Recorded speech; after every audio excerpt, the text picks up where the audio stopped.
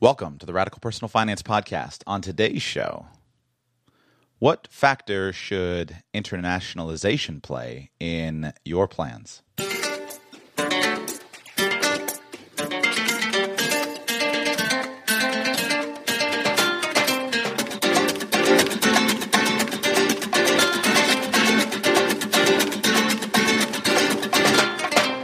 Welcome to the Radical Personal Finance Podcast. I thank you for being here. My name is Joshua Sheets, and I'm your host. Today's show is going to be an interview with Andrew Henderson, founder of Nomad Capitalist. And today we're going to stick with the theme of the show and move over to the more radical and, I call it, juicy side of talking about finance. I hope you enjoy.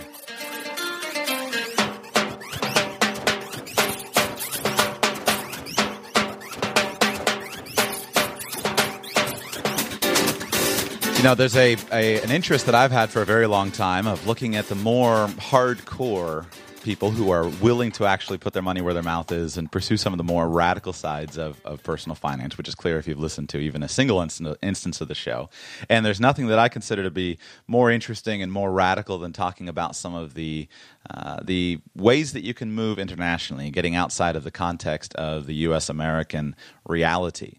But it's an area that I have almost no knowledge in, other than just simply casually reading a little here and there. And so I've gone out and brought to you the very best person that I could find on it. And it's a man named Andrew Henderson, who writes over at nomadcapitalist.com. He has an excellent website. And so we brought him on to teach me and teach all of us some of the places to start when it comes to internationalization. Andrew, welcome to the show. Joshua, thank you for having me. I have to tell you, that intro music is way too hip and way too laid back for me. You know, I found that so randomly when I got to get intro music.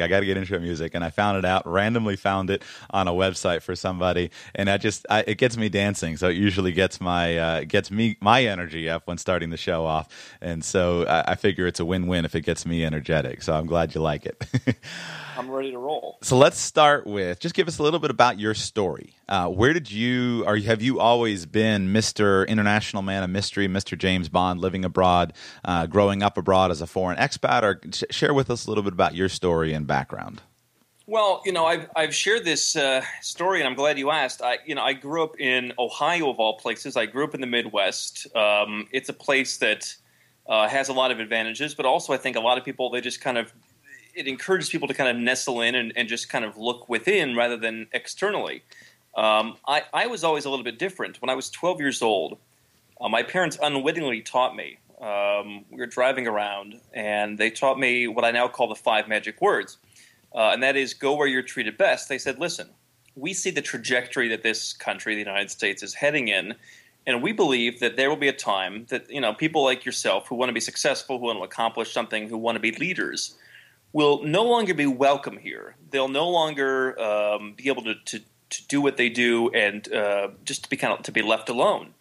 And obviously they were very, very right. And so, you know, I took that advice to heart. I did not travel or live all over the world as a kid. I did go to different places in Europe, and I saw some of the things that were happening there when I was 9, 10, 11 years old, and I realized some of the problems that were happening there, but I never entirely knew what direction that my life would take. And so it wasn't until my early 20s that I just started traveling and experiencing these things and realizing that there is a reality outside of the U.S. propaganda machine, outside of the U.S. financial system, that there are opportunities, there are different ways of thinking, and that you actually can make a living, can survive. You're not going to get eaten by crocodiles if you set foot outside of the arbitrary lines that our government, you know, establishes for us. I feel like I've learned some of my most important lessons from traveling, and you're totally right about. You have a lot of times you have these misconceptions that I don't know why they're built into us, but they certainly seem to be part of the U.S. American culture. I know we have some international listeners as well, so I don't want to be too U.S. American focused, but we have this idea that somehow we're the best in the world, and everywhere else is just scary and dangerous until you actually go travel. Then you find out that we may not be the best in the world, at least at some things. There are lots of places that are cleaner, that are more modern, that are more amazing to be, that seem seem like more fun and that have way more opportunities. And I don't know why that it seems to be just a hallmark of so many people that if they go on walkabout, as the Australians would say, if they go on walkabout, they get exposed to a whole new way of thinking. I know travel certainly did that for me. Well, and here's the problem. You see stuff posted all over Facebook and everywhere else that talks about, oh, the U.S. is the wealthiest country and here's why. There's a total disregard for statistics in the Western world and in the U.S. in particular, because the U.S. is so geographically isolated from other countries, that the United States is not the wealthiest country in the world. By some standards, it's 12th, it's 13th, whatever the case may be.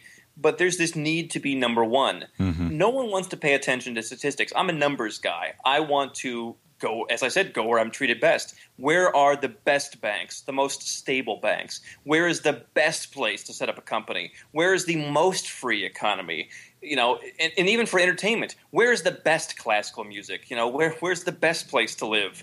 I don't want to be in the 12th or the 13th best place merely because I need to satisfy some kind of propaganda. But even if it was, here's the important distinction.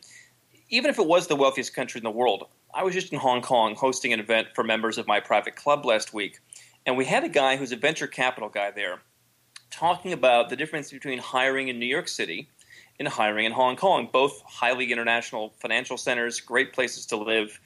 Hong Kong's way better, in my opinion. I haven't lived in New York. I haven't lived in Hong Kong, but I would move to Hong Kong in an instant before I'd move to New York. You're absolutely right. The weather's better. The gambling nearby is better. A lot more diversity, better. I 100% with you.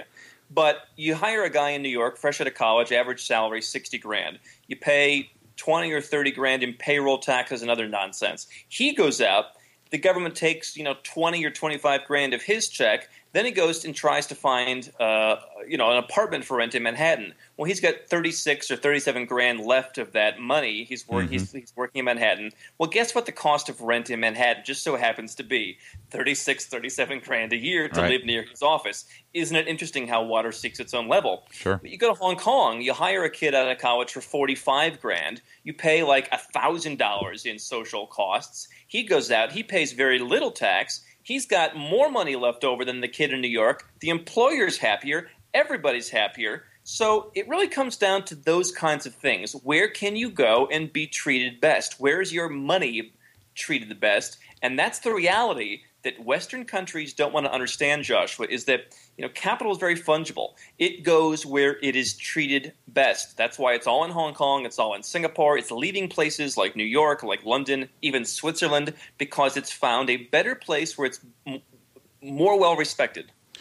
I learned this in two ways that I found interesting, and I'm sure you would have experience with both of them. One of them, I live in West Palm Beach, Florida, and I worked professionally as a financial advisor here locally for about 6 years. And as part of that work, I had opportunity to sit with a portfolio manager for a private family office for a Palm Beach family. So I used to walk across Palm Beach through the financial district and around Worth Avenue when I was growing up in college, just for the evening walk to get to the beach. And so I got to meet a few different people that work in some of the local family offices for some of the wealthy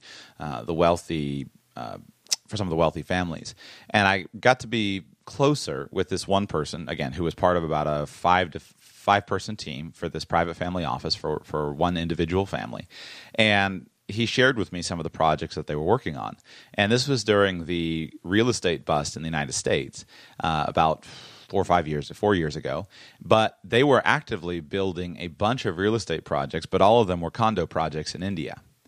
And it opened up. I mean, it's something that most people, the average client on the street would talk to and say, well, real estate's a terrible investment. Well, wait a second. Real estate's not necessarily a terrible investment. It's just you might not want to be building condos in Miami at the moment. That's a glutted market. But there are some very smart people, very sophisticated, building some amazing real estate projects in India. You just have to have your eye open to it. And so when I always think of that example when I read your work, because it seems like that's what you're heavily focused on. Well, you're exactly right, and you know the phrase. There's always a bull market somewhere. People get so bogged down, and for years I was in this bogged down with this minutia as well, where you live in the United States and you say, "Boy, I hope Mitt Romney gets elected and he solves all the problems and he's going to make it."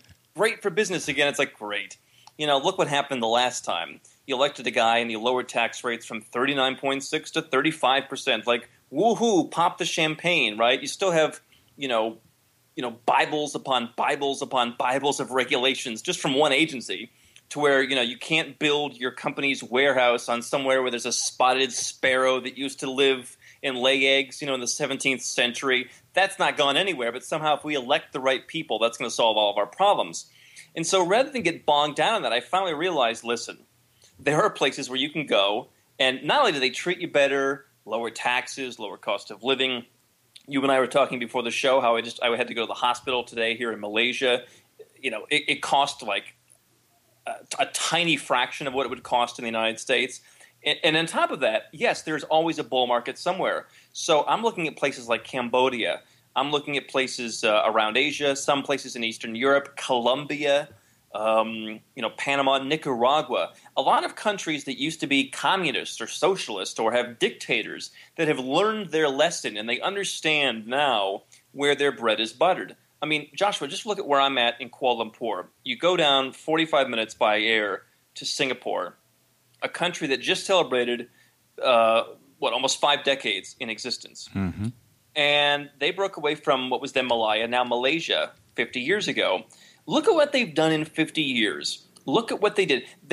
Nobody thought they stood a chance. 236 square miles of land in the middle of the ocean on the tip of Southeast Asia. Now that Britain was gone, like, who was going to help them, right? What was going to happen? Well, they realized we know what motivates people at their core. Not government, not taxes, not, you should just pay your fair share. No, they understood that bringing business in, bringing capital in, having people store their gold there, having people bank there, that's what would generate wealth for the people who live there. They understand what really motivates people, and that's what you have to understand. And when you understand that, you can figure out where are people moving, where are people becoming middle class, where are the middle class becoming upper class, where are people becoming new consumers. And you can go there and invest your money, and the average person will think that you're insane, that, Colombia, that's like the drug hotspot. But, in my mind, that means that you're doing something right. Right. I have a question about Singapore. I haven't been there yet, but my dad says it's his favorite city in the world. Have you been to Disney World before? I have. It's the same thing, but with more banks. Okay. I believe it because I've been to Hong Kong, and I know that at least on Hong Kong Island, that's kind of how I picture much of Singapore being, except prettier probably and greener if that's possible. In your experience being there, because my understanding is that Singapore is incredibly liberty-minded economically speaking, but incredibly dictatorial when it comes to how they govern the populace. And it seems to be this almost like the brilliant success of a benevolent dictator. I don't remember who the guy is. I've got his biography on my reading list of the guy who was it son. I don't remember the name, but the person who kind of was single-handedly responsible for that transformation. How does Singapore integrate that personal liberty and economic liberty balance and do it so well? Well, it's a great question that you asked, and it really comes down to the concept that we talk about at Nomadic Capitalist, which is flag theory, and again, diversifying your different affairs around the world to benefit from the best that each place has to offer. Listen, I personally would not live in Singapore, I don't think. It's expensive. It's almost too clean for me. I like a little bit of grit. I like in Hong Kong where guys are throwing fish across back alleyways, and there's some grit, even amongst the great wealth that's there. Mm-hmm. But, Singapore, you're right. People are very restricted. They don't sell chewing gum there, for instance. If you drink bottled water on the subway, it's a $500 fine. Wow. How do they manage that? Again, listen. At the end of the day, I sound like what's the guy in The Simpsons? I don't watch TV, but Mr. Burns, is it? Mm-hmm. Who's it's all about the money all the time. But in reality, when it comes down to economics, it is all about the money all the time. They're not, it's not so anti-liberty that you can't live there, but it's not a place that I personally would want to live. So how do they manage it? Well, the people there. They're perfect for the banking and the financial services industry. There is a growing bed of entrepreneurship, but it's not the most entrepreneurial country because it is kind of robotic in that sense. But I mean, the answer to that is not to think of it in the way that my parents wanted me to do when I was 12 years old, where they said, well, go to New Zealand. That's the next best place. No, you go to New Zealand and you cherry pick the best parts. You go to Singapore and you cherry pick the best parts. Then you come here to Malaysia and you cherry pick the best parts. So you diversify your affairs to where you're only keeping your money in Singapore, but you're not living there. You're not paying $5,000 a month for an apartment. Mm-hmm. You're not paying $80,000 a year to register your car, or I guess $80,000 once to register a car every time you buy one. I mean, you're not doing any of that. So, listen, every country on earth has the benefit of a certain number of tax slaves living within its borders that largely are just going to stay there and do whatever they're told to do. If you want to be different and you want to escape that system and you want true personal and economic freedom, you have to know how to harvest the best things that each place has to offer. Explain the concept of flag theory and share as far as where you see some for instituting for each flag, where you see some of the global opportunities in today's world. It started out a number of decades ago as three flag theory, and I believe that the three was you have your business based somewhere. You have a residency in a country with low taxes. You have citizenship in a country that doesn't tax your worldwide income. And so basically what you do is you basically work as this perpetual tourist where you're not really a formal resident of wherever it is you live. So, I mean, if you're running a business that is global in nature or online in nature, you can have that business in a place like Hong Kong or Singapore, which is low tax and very well developed. You can have it in a jurisdiction that's no tax, like Nevis, Seychelles. There's all kinds of them popping up now. Gambia is trying to become an offshore financial center. Wow. So you have your company there, and then you live in a country, for example, where I live in Malaysia, where income I earn outside of Malaysia is not taxed. They have a territorial tax system. If I were to get a job here, I would pay tax. But if I have money from a Hong Kong company, that money's not sent to me here in Malaysia. I don't pay any tax. Then if you can get a citizenship that doesn't tax you based on where you live, for example, anything other than the United States, basically, then you don't have to report any of your income overseas to that country. And so those are some of the ways that people do it, by getting second passports, by getting residencies in low-tax countries, moving their business offshore, moving their banking offshore. And there are so many other flags that you can do, from the location that your website server is in for greater privacy. I mean, there's so many different things that you can do, from banking, where you store your gold, a country that respects gold ownership. I mean, you can think of any number of different things to protect yourself, all the way down to, as I said, we do have a Philharmonic here in Kuala Lumpur, but when I want quality classical music, quality opera, I go to Vienna, I go to Riga, I go to Budapest. So, figuring out how to make that work for you can really enhance the quality of your life and put a lot more money in your pocket, to where that $60,000 a year that you might make in New York, it all becomes your money to do what you want and make the change that you want to make. We spend a lot of time on my show talking about the nuts and bolts of good planning, especially good tax planning, how to legally avoid all of your, as many of taxes as possible through effective planning. And I don't even mind going over to the tax evasion side. I've interviewed one person on that, and I find it a topic of great interest. But I do certainly think sometimes about the value of just simply saying, why don't we just dispense with the whole U.S. American tax code? If I don't like it, why don't I just go somewhere else? But the problem is that the U.S., is it the only country in the world that taxes your income, or is it just one of the few that taxes your income no matter where you earn it, no matter where you are, that basically as long as you're a U.S. citizen, you've got the hooks in you. You're a slave. You're a tax slave. It is basically the only country where you are a slave until you cease to be a United States citizen. There are some countries that make it a little bit harder, where you have to cut all of your ties, Canada, Australia, where you actually need to prove certain things in order to get off the hook. But other than the war-torn country of Eritrea, which was a breakaway state from Ethiopia, it was in civil war, in a bloody coup for years. Other than Eritrea, which doesn't even enforce their policy, the United States is the only one that does tax people based on their worldwide income, and that makes it difficult. There are ways to get around it, and I'm not a tax guy. I go around the world and spend all the money I have to meet all the experts and to bring together their knowledge and aggregate what they know. So I'm not the tax guy. But if you live overseas and you're spending all of your time out of the U.S., even as a U.S. citizen, you can exempt about $100,000 a year from U.S. income tax. If you set up some of the offshore structures that we talk about, there are different ways that you can do that, and you can get pretty intricate. You don't really need to in most cases, but you can. And you can exempt more of that money to where, I mean, look at what Google and Apple and Facebook and all those companies do. Right. They make money, they run it through Ireland, then they bounce it to the Netherlands, down to here and over there, and then they pay 2, 3, 4% in the EU. They park it there, or actually they move it down to the Caribbean and park it there. And then as long as it sits there, hey, that's how it works. You can use a much simpler version of that structure to essentially live tax-free. And I think that you're exactly right, Joshua. I mean, look, people they're outraged right now in the United States. All the politicians, all the socialists are all shooting their mouths off about how evil it is that Burger King or Walgreens wants to leave the country.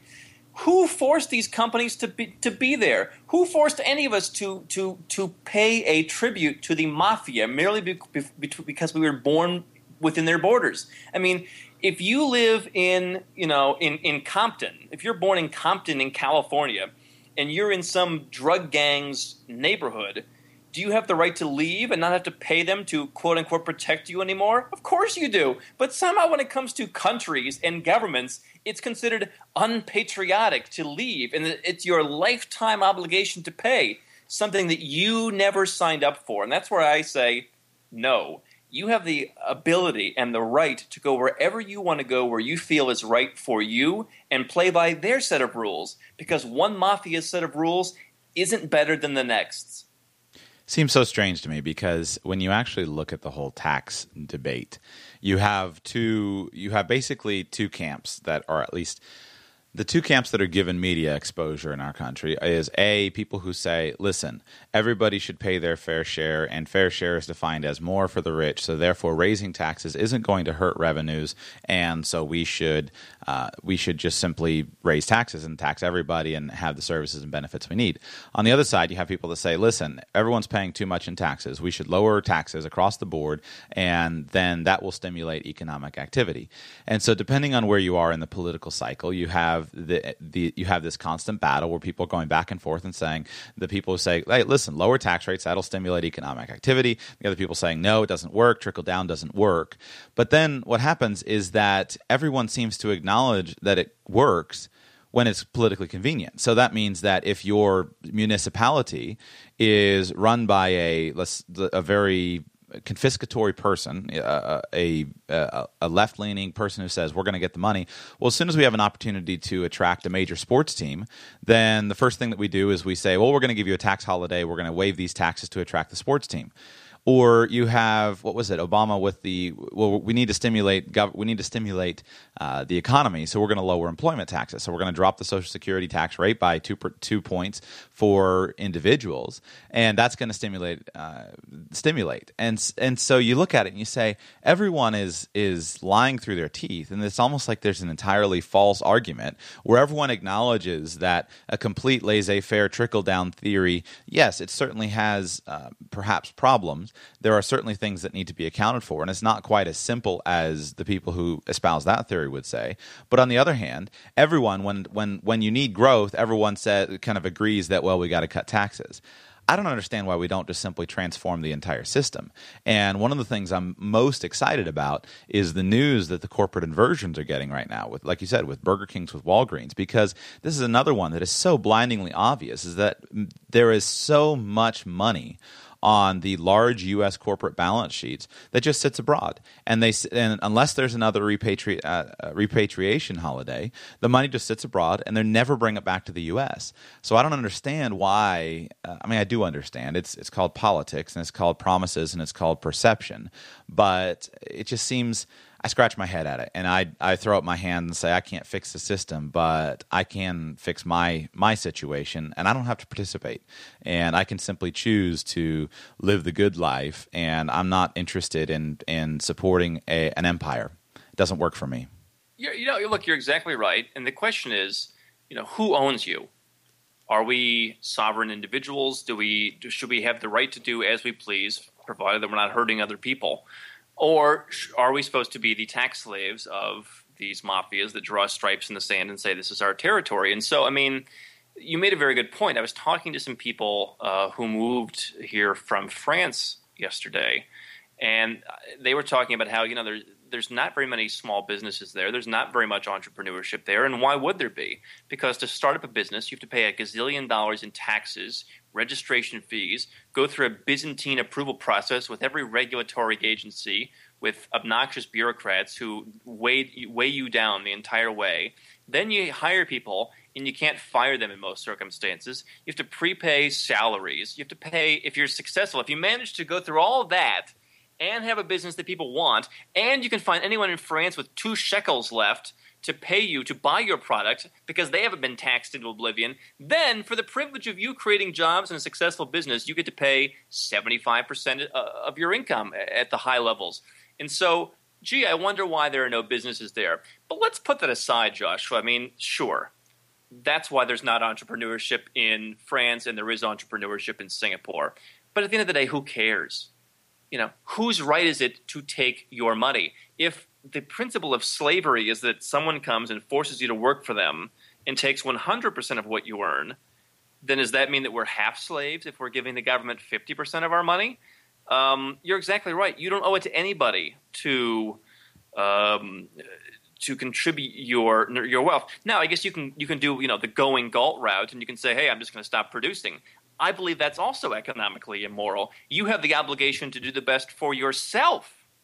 So if you're capable of producing, you should not just stop and say, I'm just going to live under a bridge somewhere. You should go somewhere where you can do what you want to do what you were meant to do, and enjoy the fruits of your labor. And there's nothing wrong with that whatsoever. And of course these politicians have a big problem with it because they're on the other end. And guess what? As you mentioned, yes, they take the money and they give it to their cronies. You, the business guy who has no political connections, is getting screwed against the wall. But meanwhile, the guy who owns the big sports team, the guy with all the money that they claim to hate, the evil rich guy, he's getting kickbacks from his crony politicians because they're in bed together. There's a word for that, Joshua. It's called fascism. Hard to admit, though, right? The land of the free and the home of the brave. It's not. I would say with all of these things, it strikes people, even just when it comes to whether it's taxation or all these things. At least for me, my personal path, I'm not quite as prone to. I think a lot. I don't necessarily, get upset about a lot of things. I just think.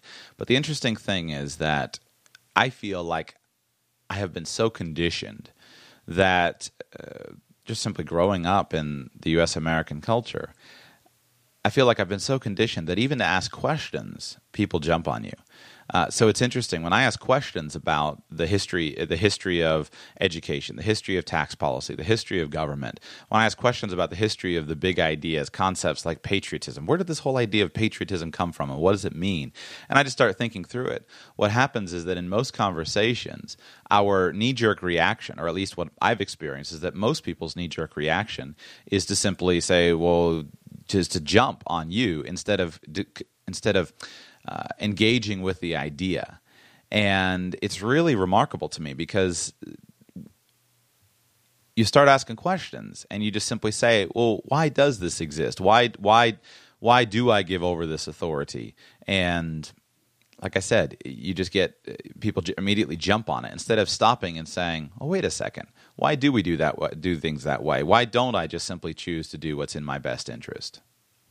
I mean, here's again. I love these countries that have overcome adversity, and it's unfortunate what some of these people have gone through. I mean, you go to Cambodia; it's very heartbreaking what they've gone through. But I think that a good reset every once in a while is important in a culture for people to be reminded of why things are the way they are. I talk frequently about the idea that the United States is the Paris Hilton of countries, or the socialite of countries, where they're kind of rich, not as rich as they think they are, but they're relatively wealthy, but they don't know why. And so what they do is they dump on everything that made them wealthy in the first place. I mean, go back 101 years in the United States, no income tax. Somehow there were roads, there was a post office, people were going to school, things were being invented. I mean, how long ago was it that they said, let's shut down the patent office because we've invented everything that could possibly ever be invented? Mm-hmm. Somehow all of that was done with no income tax. People were left alone. But everyone got away from that. They forgot about that. And you're right. When you mention now the concept that, hey, maybe this place is going down the tubes, even the people who agree with you, yeah, we've got our problems, but they'll say it's still the best country on earth. Mm-hmm. It's such an egotistical thing. Now, if you want to be egotistical and you want to suck off the government dole and have your job and have 2 cents left over at the end of every paycheck and be a drone, that's one thing. It's a great system for you. But imagine the odds. I mean, the ego these people have to think that out of 194 countries, they just so happen to be born in the best one. Right. I mean, isn't that fascinating that you, of all people, were born in the best country? Do you think maybe it's because it's the only country that you know? No, of course not. I did Are these people doing empirical data? Are they studying right. Hey, look at this number? No. It's emotional. It's nothing but emotional. Well, you see the same thing in the United States. I mean, the amazing thing about the United States or Canada or Europe is that Europe is not a good example, but Canada, U.S., Australia, large China, large individual countries where there's a huge landmass all under one flag, is that you can live easily move anywhere from anywhere in the United States to anywhere in the United States with the minimum of fuss. The only upset to your situation is going to be your social structure, your circle of contacts and the people that you are with. But if you don't like the city, you can easily move to the country. If you don't like the heat, you can easily move north. If you don't like the humidity, you can move west.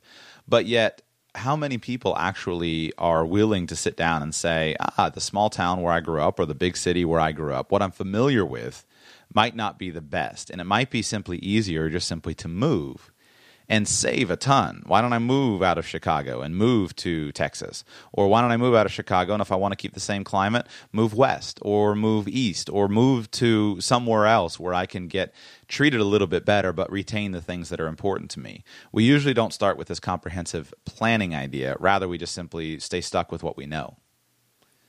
Look, I've been interviewed on a lot of shows like yours, both the political side and the business entrepreneurial side. When people say, well, what's your advice to the average person listening?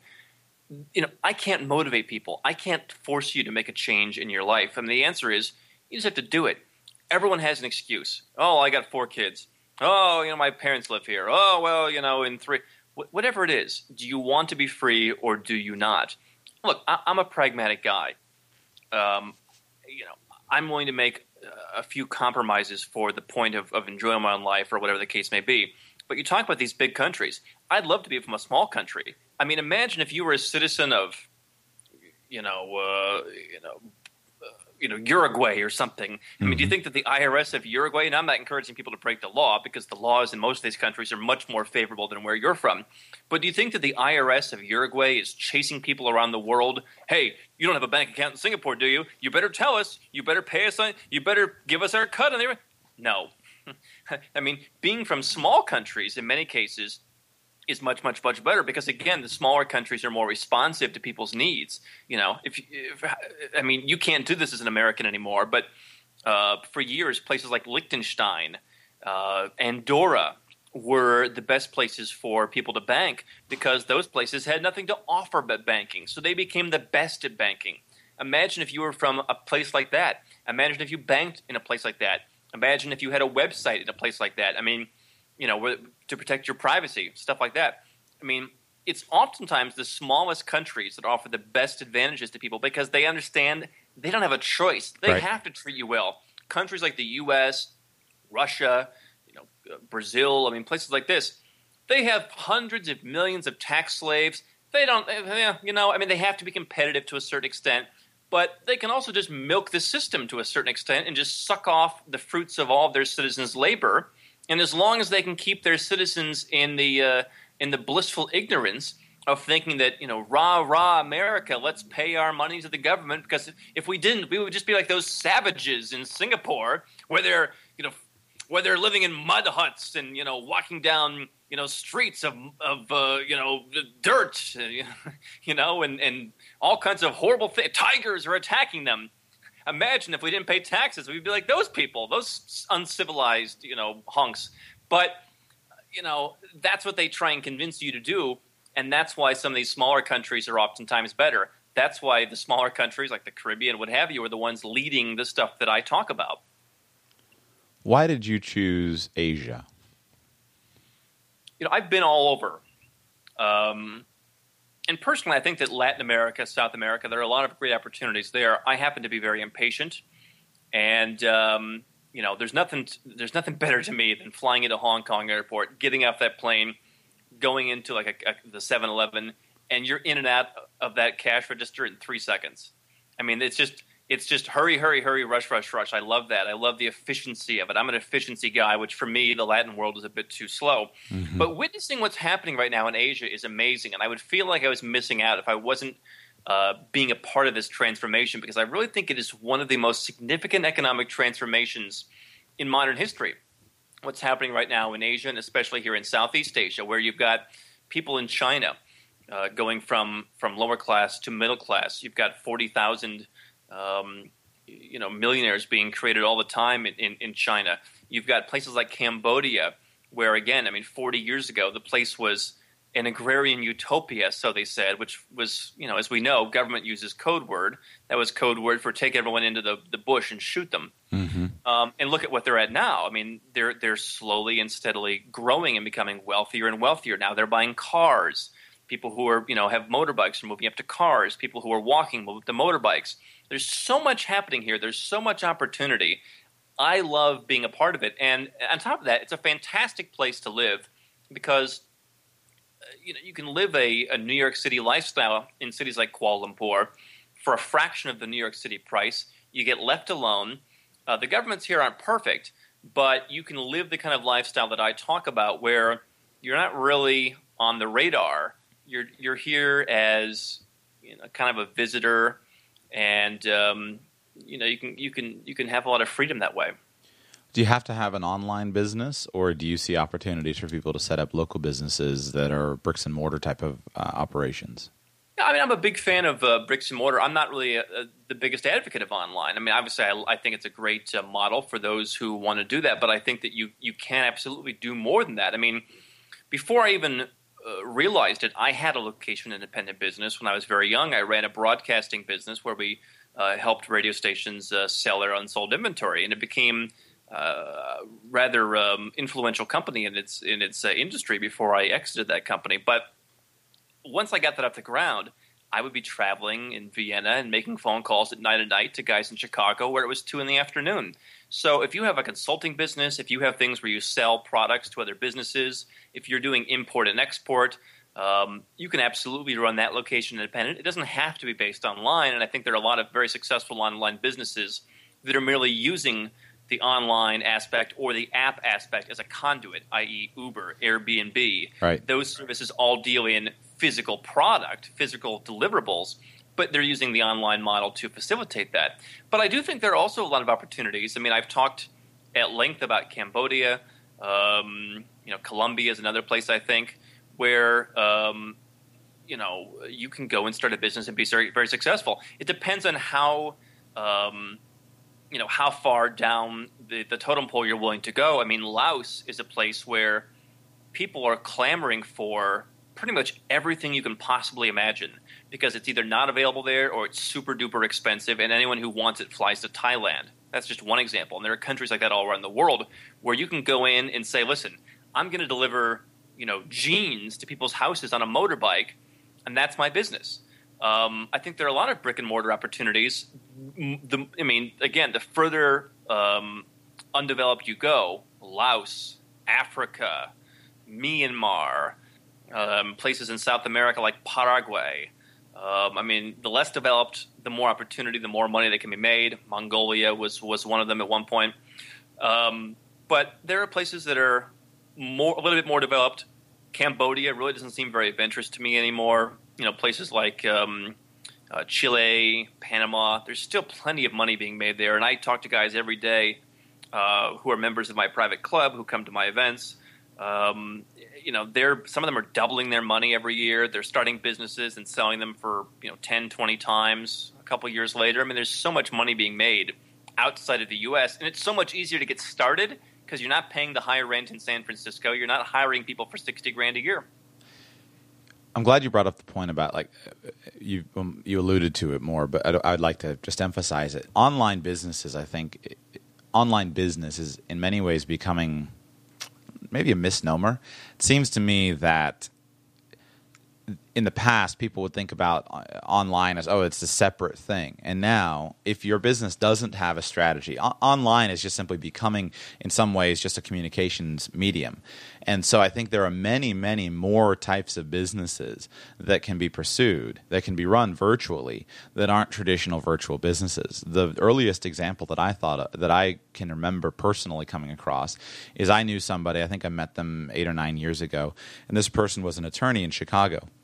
And a corporate attorney, so mainly involved with documents and mergers and dealing with all the appropriate paperwork for on the corporate side. No litigation and nothing like that. And this attorney was doing well, and he enjoyed spending time down in Mexico. Well, he wound up he committed some crime of some kind, and he basically can't come back to the U.S. If he comes back to the U.S., he's got to deal with this crime. It is a fairly minor crime. I think it was a nonviolent, some stupid drug crime or something like that. And he, what he chose to do is, this was back when, Vonage was brand new, and he just got a Vonage phone number for a Chicago area code, got a decent access internet connection, and he continued to simply run his entire law practice just simply from Mexico, working with the Chicago clients. They didn't care whether they saw him or not. They just needed the documents to be right, and he was able to do the entire thing from abroad and multiply the effect of his income because of living abroad, spend less time at work, and have a better lifestyle.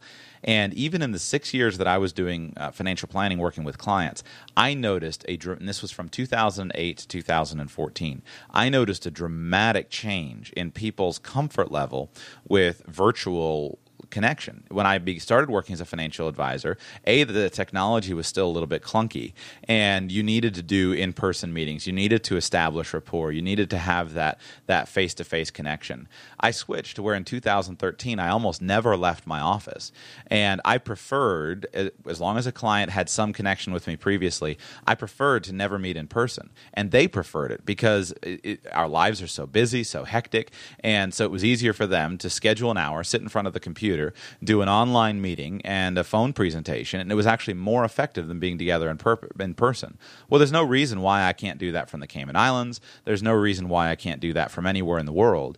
And everything, it seems, is going that direction more and more, with the exception of something where you need a physical service provided or a physical service. And even that, there are ways to improve that process with the virtual environment. I mean, it just opens up a world of possibilities for any attorney, any CPA, any financial advisor, things like that, as long as you can deal with the regulation. And that's what always happens, is the regulation gets in your way. But smart people have been getting around regulation since regulators first started making it. And that's the point. Of course, that's the point. I mean, right. I mean, just get rid of the whole bunch of it, nothing would change. But you make a very interesting point. Listen, there are always going to be guys who they want to move to Cambodia and they want to spend $5,000 and open a bar on the beach. The good news is you can do that there. And when you ask people, what about minimum wage? What about regulations? What about permits? So, I mean, that aspect is easier if that's the kind of life you want to lead. But let's be honest. I mean, you have to have the confidence to say, here's who I'm targeting, and not be everything to everybody. In my business, in Nomad Capitalist, we do have some guys in my club called the Nomad Society that run 8- and 9-figure businesses all around the world. But that's not really my target market. I'm glad to have them. They contribute a lot. I mean, the members get a lot of value from them. But the reality is, I'm someone who's trying to reach out to the digital nomad, the younger guys, the entrepreneurs, some people who have $500,000, $1 million, and they need to protect it and they need to grow it. That's my niche. So if you're, the family office, look, I practically flunked out of a party school, please. I mean, no family office wants me advising them. They want guys with better pedigrees than I have. Mm-hmm. So I have the confidence to say, hey, here's my market. And that's what you can do too. how many guys out there, how many people like me who are entrepreneurs living all around the world, here in Asia, in Bangkok, in Vietnam, all over, need help with their taxes? To them, it's a commodity. They just need someone who knows it. If you set up a website and say, hey, listen, I got the gold, the silver, and the platinum package, pick which one you want, send me your documents, scan them, I'll review them, and I'll send it back to you. I mean, what do they care? You just have to have the confidence to say, that's my market. I'm gonna be the guy for that group of people. And in a world of essentially 7 billion people, when you're essentially opened up over the coming decades, granted many billions of those don't yet have internet connection, and many billions of them are going to speak other languages. But in a world of 7 billion, if you only need 1 in a million to be your client, you have a huge marketplace, and you really can specialize. And when you take, instead of the search function, I went out to my driveway yesterday, and there was somebody had dropped off the local yellow pages, but they hadn't tied the bag well, and it rained, and so the thing was soaking wet anyway. And so it made the decision easier. Instead of thinking for a moment, oh, maybe I should keep this thing, which I have never used, made the decision easier to simply toss it right in the recycling bin, and it didn't even go into my house. So what? How did you find me then, Joshua? Exactly. I mean, your marketplace with a few keywords and some expertise, and then building it up, you really can build a huge attraction marketing for anything that you're doing. It's an amazing world we live in. And again, listen, if you're the guy who is the buy here, pay here car lot, or the ambulance chaser targeting the Hispanic community, like maybe you need a physical presence. Although I do think that some of those companies are going to be innovated in the same way that every other industry has seen innovation.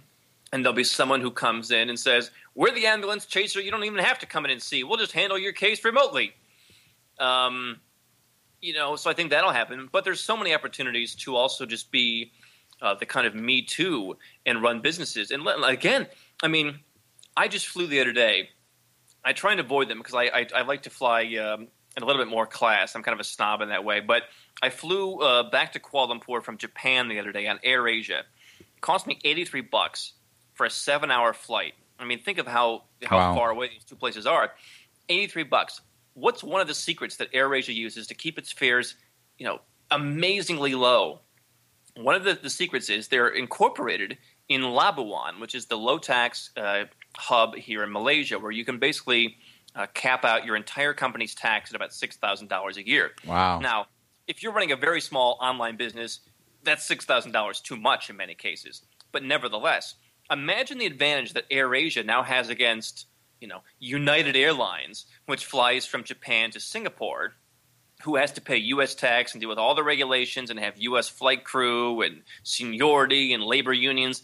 Who do you think is going to win? If you had to choose which airline you wanted to fly on, forget about the fact that AirAsia has 23-year-olds in tight red skirts, and United has women who are 63 years old and barking at you with a megaphone. Forget that. Who's going to pay 5 times the price to pay for United's obligations to labor unions and big government? I certainly am not, and the market is saying that because United and other American carriers are retreating from this market largely.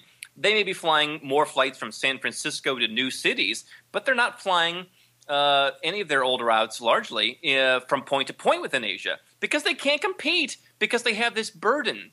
And so, if you're a guy who says, listen, I see an opportunity for something that's already being done well by another business, but they're based in San Francisco. They're hiring guys for $100,000 a year. They're paying California taxes, which I call brutal prison rape.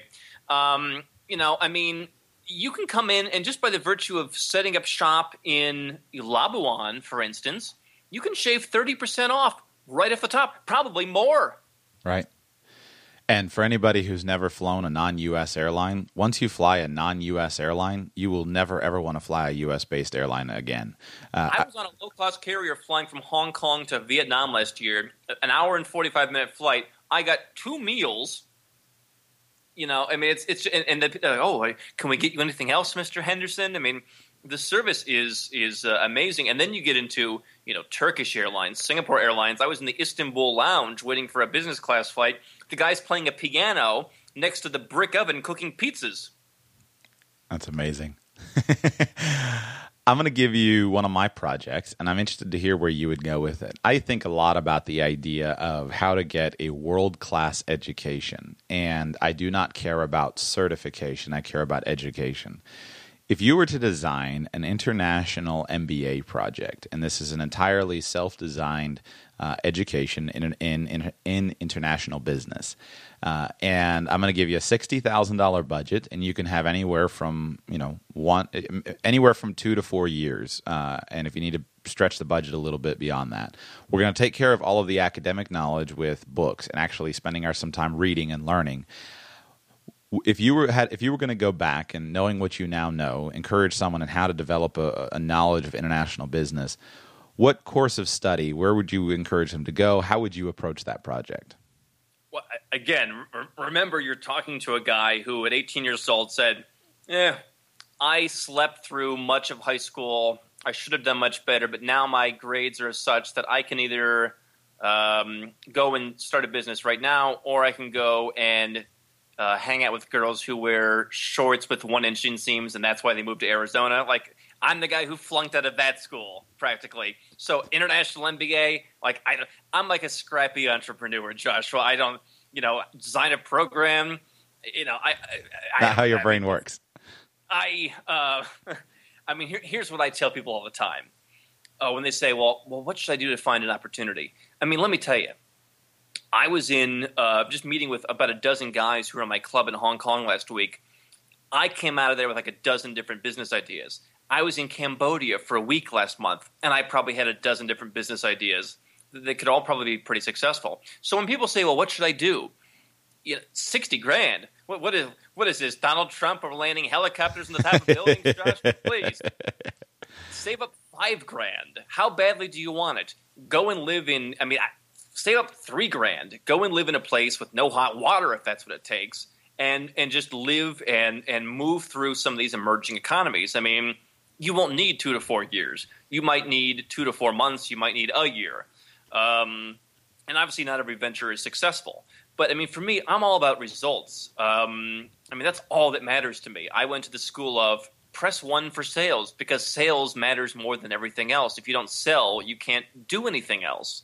My MBA program is get on a plane, do whatever it takes, live as cheaply as you have to make it happen. And, figure out where do you want to focus? Do you want to focus in Asia? Do you want to focus in Latin America? Do you want to focus in Africa? What is it that you want to do? And you go there and you just kind of it sounds like management by walking around, but it's kind of like, learning through osmosis. You just kind of sit and the opportunities just kind of come to you in these places. It's really that easy. And from there, I'm all about intuition and instincts. You gotta try something. You gotta get on the ground, try something. Start a bar with $1,000. See what happens. See how you can see how to market. See how to what different things drive sales more than others, and you'll begin to develop this entrepreneurial intuition to understand what it is that drives sales and drives consumer behavior. And from then, once you have that, once I developed that, I could be in radio, I could be in home services, I could be in financial services. I've started numerous businesses in each of those industries and help people start other businesses as well, because I had that basic intuition that could only be gained not in a classroom, not from books, but from actually being there, doing it, seeing what worked, and seeing what smacked me in the face.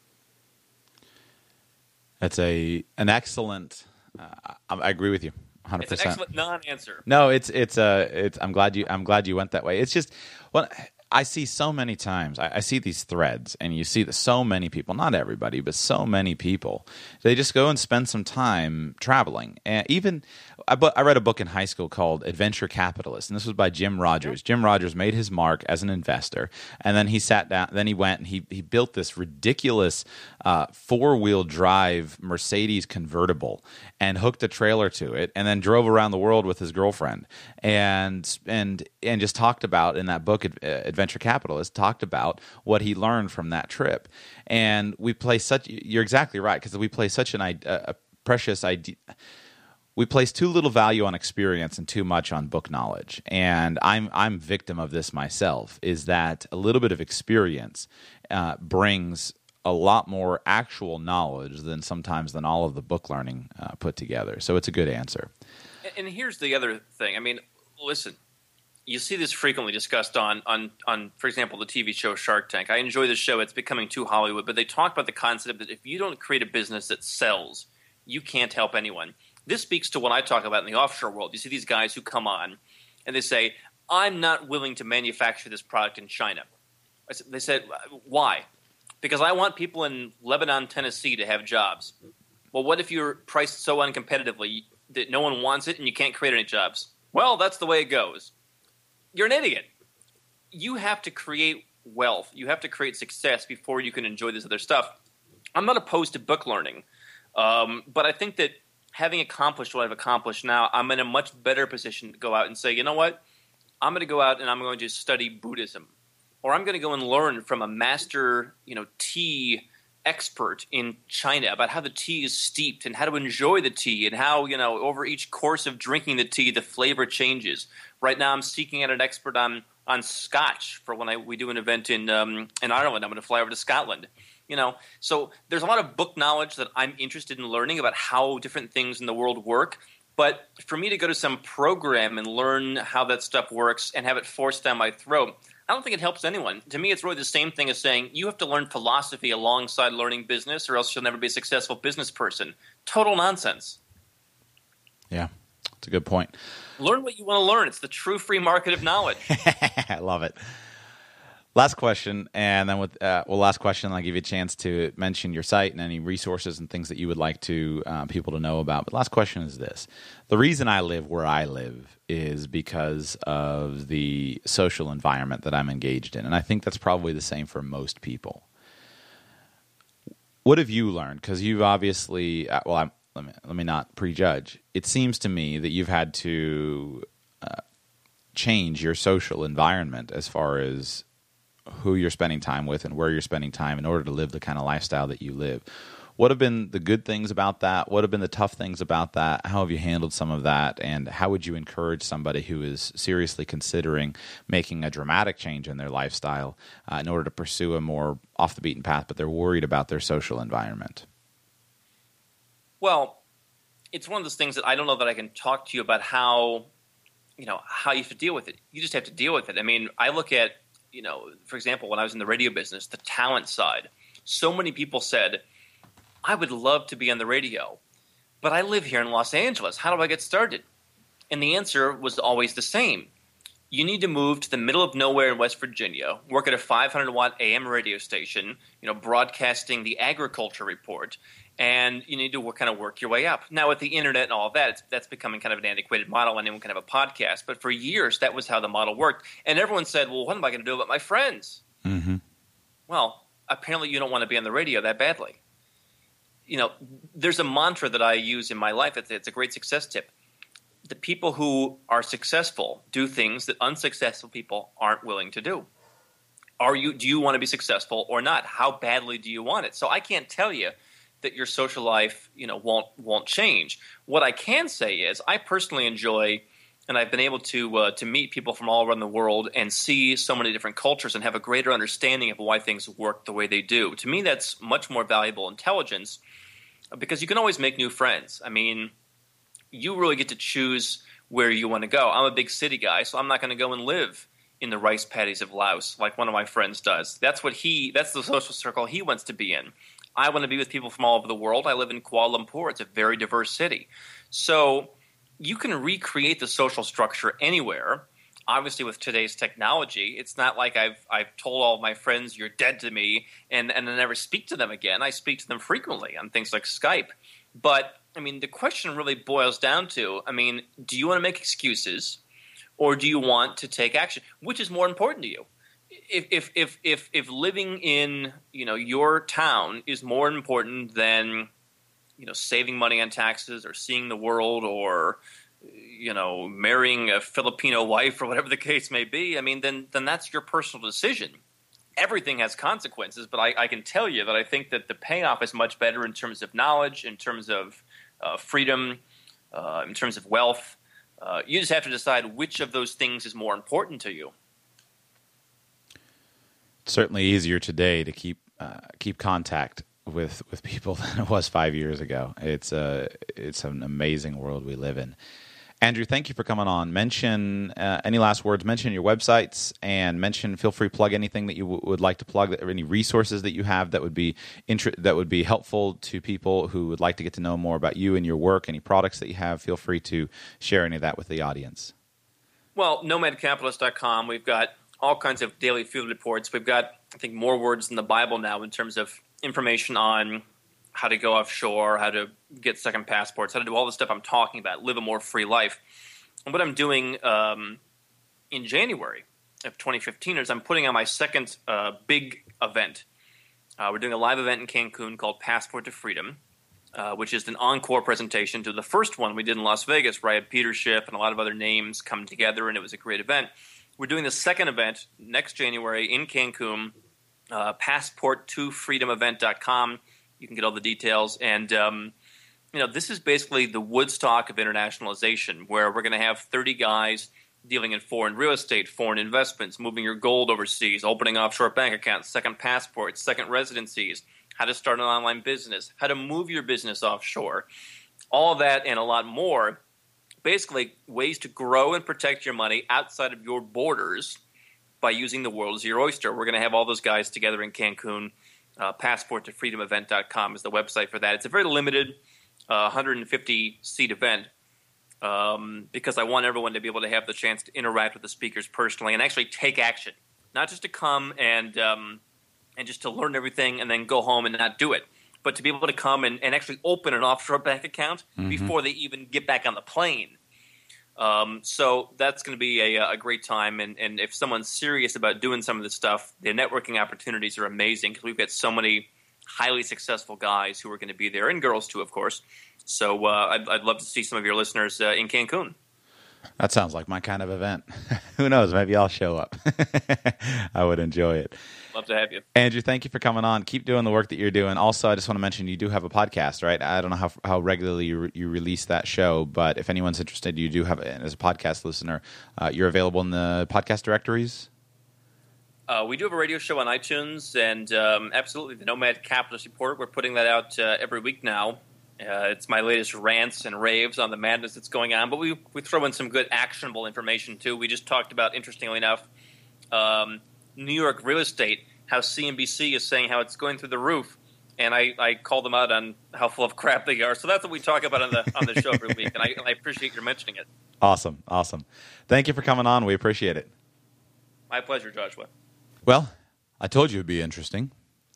Hopefully you found some ideas that will be helpful to you in your life. And what I'd encourage you to do is not think so much about the specifics of what Andrew and I talked about, but more think about the general ideas. You may not be interested in moving to Kuala Lumpur, Malaysia. I certainly don't plan to move there today, although you never know. But no, it's not on my list right now. So don't worry too much about the specifics, but consider for yourself, is there a way that you can implement the ideas in a way that works for you? For some of you, that very well may be moving to Southeast Asia or moving to Central America or moving to, insert place that you want to move to here. For others, maybe it's just simply changing states. There's no reason why you have to be in a high tax state. Or setting up, your own version of flag theory here in the United States, living in a state with no income, with no state income tax, doing business, and you set up you get the idea. Now, the other thing is you've got to figure out what's appropriate to you at this point in time. If you are just getting started, if you're not earning a huge amount of money, then maybe this is all unnecessary. You've got to look at the cost versus the benefit, and that cost versus benefit analysis will change over time. So consider what you can implement in your own planning, but don't be scared of some of the ideas. Check out Andrew's stuff. I hope you'll find it interesting and helpful. I know that I enjoy reading and at least just considering some of the information. He's got resources about getting second passports. He's got resources about offshore banking, offshore trusts, setting up offshore companies.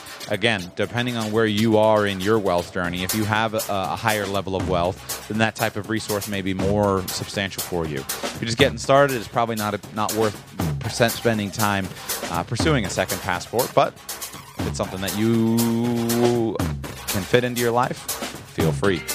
Hope you enjoyed the interview. Thank you so much for being here. Be back with you tomorrow.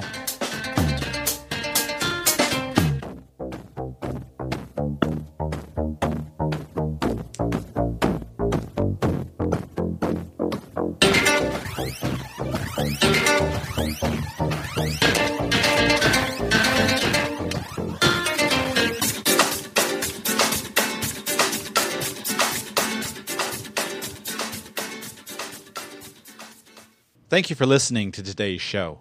This show is intended to provide entertainment, education, and financial enlightenment.